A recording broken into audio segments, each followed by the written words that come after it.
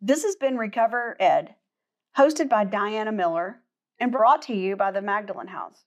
I am Laurie Evans, host of our Hope for the Family podcast series. We hope you've enjoyed this podcast. Please tune in every Wednesday for a new release from one of our 4 series. To learn more about the Magdalene House and the services that we offer, visit magdalenehouse.org or follow us on any of your favorite social media channels. Guest today is Alejandra Saldana, Health and Wellness Manager at Jubilee Park and Community Center. Welcome, Alejandra. So good to have you. Hi, thank you for having me. Of course, we're so excited to highlight our partnership with Jubilee Park and hear about all the great things you're doing with your mental health initiative. So, Alejandra, can you tell us about Jubilee Park and Community Center's mission and its new mental health initiative?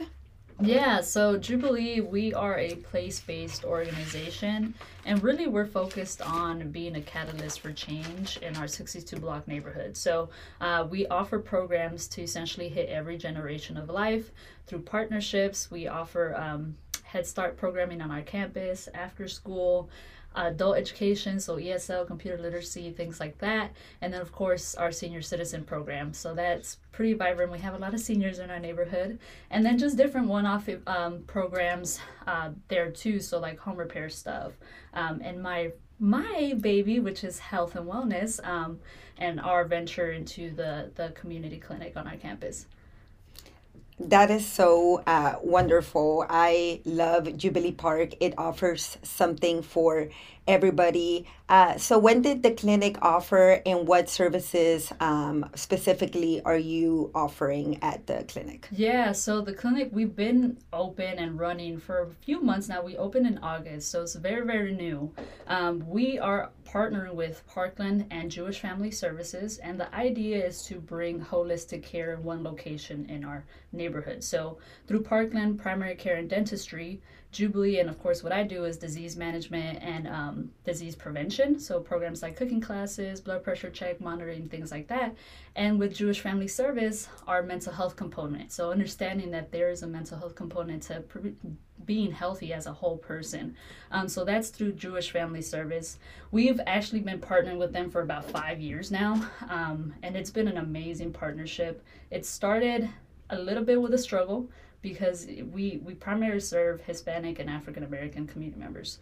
So there is stigma around mental health, right? Mm-hmm. So it did start a little bit with a struggle, but we have since then grown so much. We have a space for them now. We fortunately and unfortunately have a wait list now for folks. So it's great that people are using the services, but it's just the capacity of being able to serve everyone. I am so glad that you mentioned that there is such a stigma around getting help, asking for help when it comes to our mental health, and specifically in the communities that you mentioned. We see the same when it comes to alcoholism, identifying as an alcoholic, getting help for one's alcoholism. So the more commonly used medical term for alcoholism is alcohol use disorder, which is actually defined in the Diagnostic and Statistical Manual of Mental Disorders as a chronic relapsing brain disease characterized by compulsive alcohol use, loss of control over alcohol intake, and a negative emotional state when not using. So as such, alcoholism should definitely be discussed when we're talking about mental health. So how does your initiative address alcoholism, and how do you see the partnership with the Magdalene House as helping your community members overall? Yeah, so I think really the first step is promoting mental health as really its own component of health. Unfortunately, in our community and a lot of communities like Jubilee, it's always like, well, just go to church, or you can pray things away, or even the thought of alcoholism being a disorder, a mental health disorder, that perception needs to change because a lot of people think it's like, well, if you really wanted to stop, you can stop. Or like in my case, where I have a father that struggles with alcoholism, is no, I'm a man, I can just pull up my pants and I'll be fine. Like I can get knock this habit is what they call it, but it's understanding that no, this is really hard, and regardless of the substance, in this case we're talking about alcoholism, it is really a mental health disorder. And understanding that when you have community members or people in your neighborhood and your family that struggle with this, it's like, hey, this is really hard to break, and we shouldn't judge people that are struggling with it. But I think that's the biggest piece. And then in terms of partnership, I mean, Magdalene House, y'all do amazing stuff. Thank you. And so I'm very much a fan, and really just relying on experts in the field. So Jubilee, we don't have to be the experts and do all be all. I don't think that's ever going to work anywhere.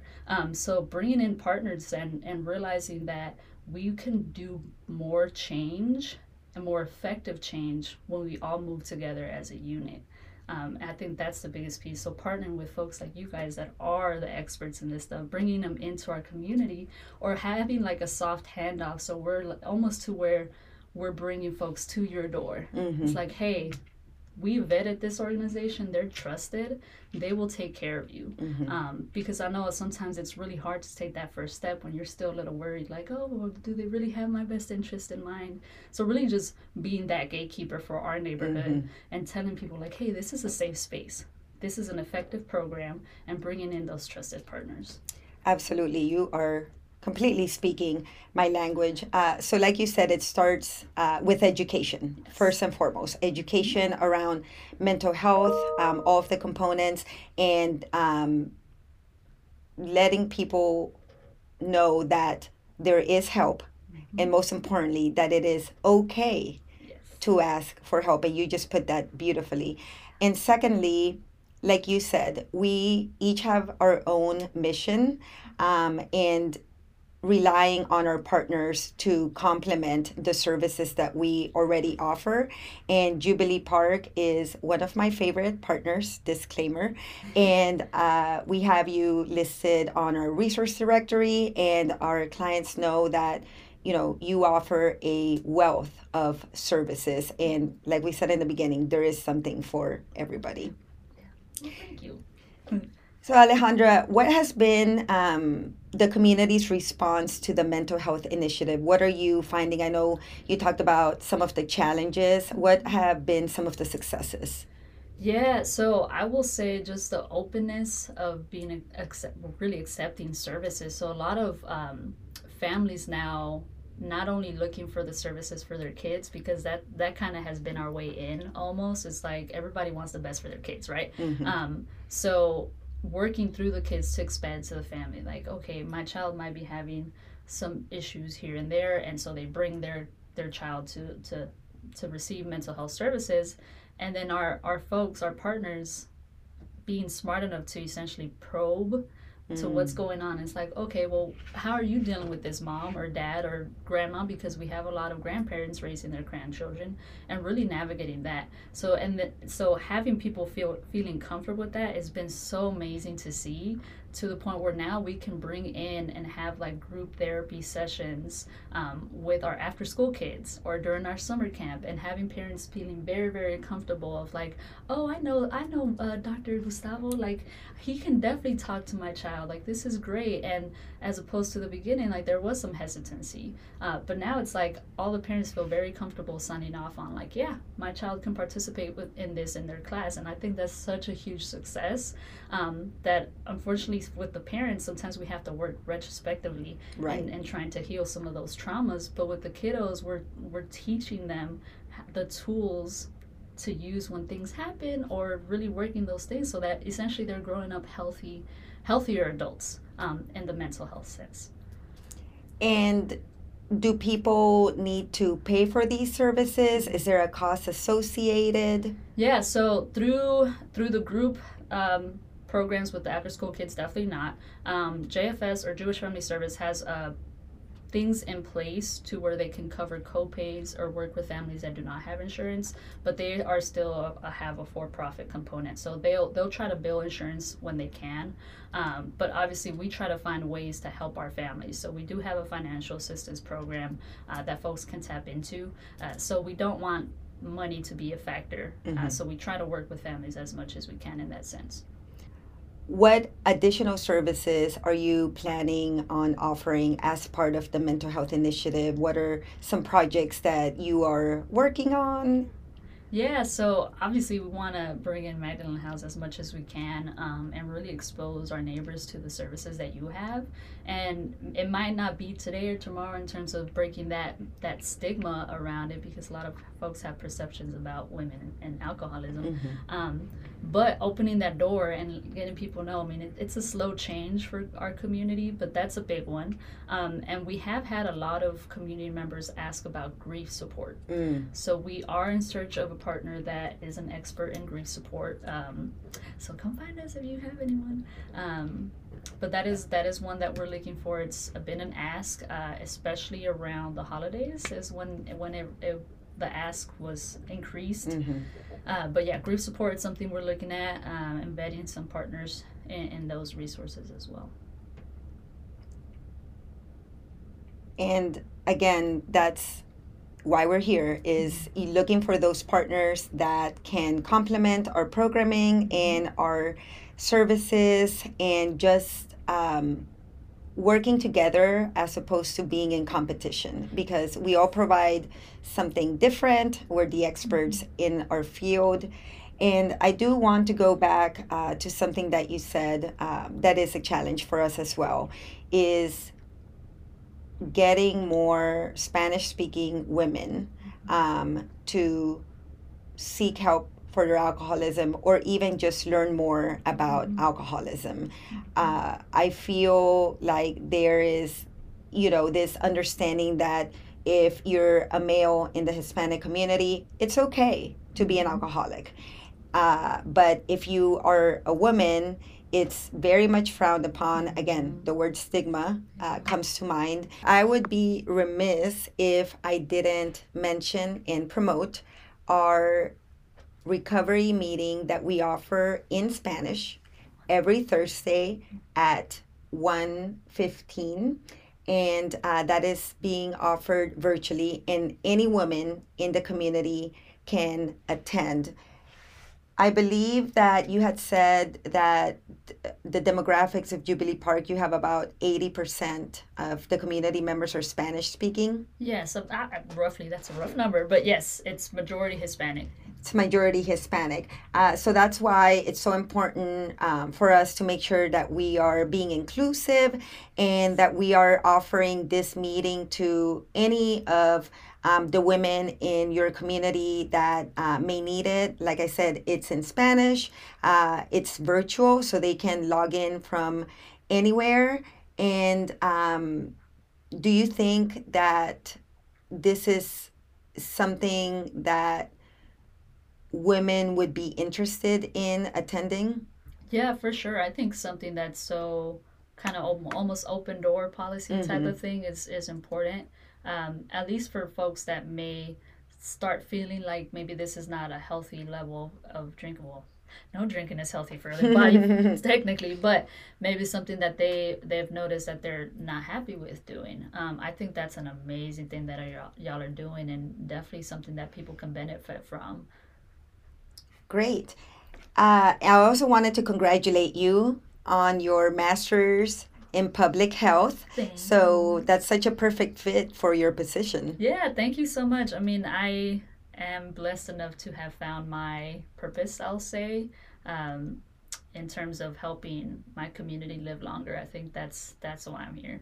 And you grew up in the Jubilee Park neighborhood, is that correct? I did. So when people ask me, how long have you been at Jubilee? I'm always like, well, as an adult, I've been there a few years now, but I'm from the neighborhood, and I think it just means so much to be able to serve my neighbors, people that I grew up with, people I've known my whole life. That's how me grow up. I think it's such a blessing, and every day I'm humbled by the position I'm in order to help. Oh, congratulations again. And so that is something that we are working on as well. And again, we couldn't do that without our partners, and having more education presentations to the community, offering that in English and Spanish, and having recovered alcoholic women who can speak Spanish and say, hey, this is a disease. It's not, like you said earlier, it's not about willpower. This is a disease of the body and a disease of the mind. And guess what? I'm an alcoholic too. And there is a solution, and you can recover. Yeah, and even accepting the fact that maybe you have a problem with alcohol. Well, I don't like to use the word problem. Maybe a difficulty with a substance. but even accepting that, and honestly, I think it's interesting because I feel like as generations start changing, it's interesting to see how it's more accepted for women to drink socially, as opposed to when, my mom's generation, where it's like, no, that's not ladylike, or whatever the case may be, right? So it's almost interesting, and I'm thinking about my peers, and I think the only thing in Dallas to do is to go out and drink for folks my age, right? So it's interesting to see how that'll change a little bit, and it's like, hey, it's not just, oh, this is something I do socially, but is there more there? And are you willing to visit that maybe there's something that you're not as content with, or you're using this to supplement something else that you're feeling? And really just that, I'm just speaking out loud because I'm interested to see how that'll change in the years to come in terms of women drinking and having difficulties with the substance. Absolutely. And we are seeing that the statistics show that there are more and more women struggling with alcoholism, especially during and after COVID. Wow. Yeah. That'll make sense. Yes. Yeah. I want to go back to what Jubilee does in terms of being holistic and serving the whole family. While our primary focus is recovery for the alcoholic women, we are very proud to offer a family support group for both men and women. Do you see this as being something that your community members could take advantage of? Yeah, for sure. I'm thinking almost some of our teens. A lot of our I mentioned grandparents raising grandchildren. There's reason to that. And unfortunately, some of our kiddos are facing really difficult situations where, parents are not as involved, or mom is not as involved for X reason. So even for our teens and some of those grandparents raising those kiddos, I think that'll be a big deal. Because, we do have a community where folks are just absent and are struggling with this mental health disease. So yeah, for sure. And we do have grandparents in our group. We have people of all ages. Yes. And so exactly, and that's why I love what you all do, because y'all are thinking of everything that needs to be tapped into within a family to help somebody be their best self. Thank you. And we're very close to each other. Yeah. We're physically close to each other. Yes, it took me like 3 minutes. Yes. Maybe to come over here. Yeah. Yes. Is there anything else that you would like to share about not just the mental health initiative, but Jubilee Park in general? And for somebody who is listening that would like to get involved, either accessing services or as a volunteer perhaps, how can they get involved? Yeah, for sure. We have stuff going on pretty much all day. I've been running around all day. But we have monthly calendars that go out every third Thursday of the month before. So today we're releasing March. And obviously anyone can call us at any time. Our number is 214-887-1364. I've said it a billion times, so I remember. Or our website, jubileecenter.org. Really, if you wanted to stop by, we're down the street. Our doors are always open. My office door is always open. I'm happy to guide anyone into whatever that interests them in terms of Jubilee, and obviously being a resource for Magdalene House as well. So again, Alejandra, thank you so much for joining me and for taking the time to talk about Jubilee Park. Your congratulations on your new mental health initiative, and thank you so much for partnering with us in ensuring that we can serve as many community members, whether they're struggling with mental health, alcoholism, or have a family member that is struggling with alcoholism. Yes, for sure. The honor is mine. Thank you so much for having me. Thank you. Hi, and welcome to RecoverED, a podcast from the Magdalene House, a recovery community for alcoholic women. We are a 501c3 nonprofit organization based in Dallas, Texas, and known affectionately by many as Maggies. The RecoverED podcast is made to educate the community on alcoholism, the Magdalene House, our programs, and resources for the community. In each episode, you will get to know the disease of alcoholism a little better, and soon you'll know how you can shatter the stigma around alcoholism in your community. with me, your host, Diana Miller, a recovered alcoholic and outreach manager here at the Magdalene House. We are so glad you're here. Thanks for listening.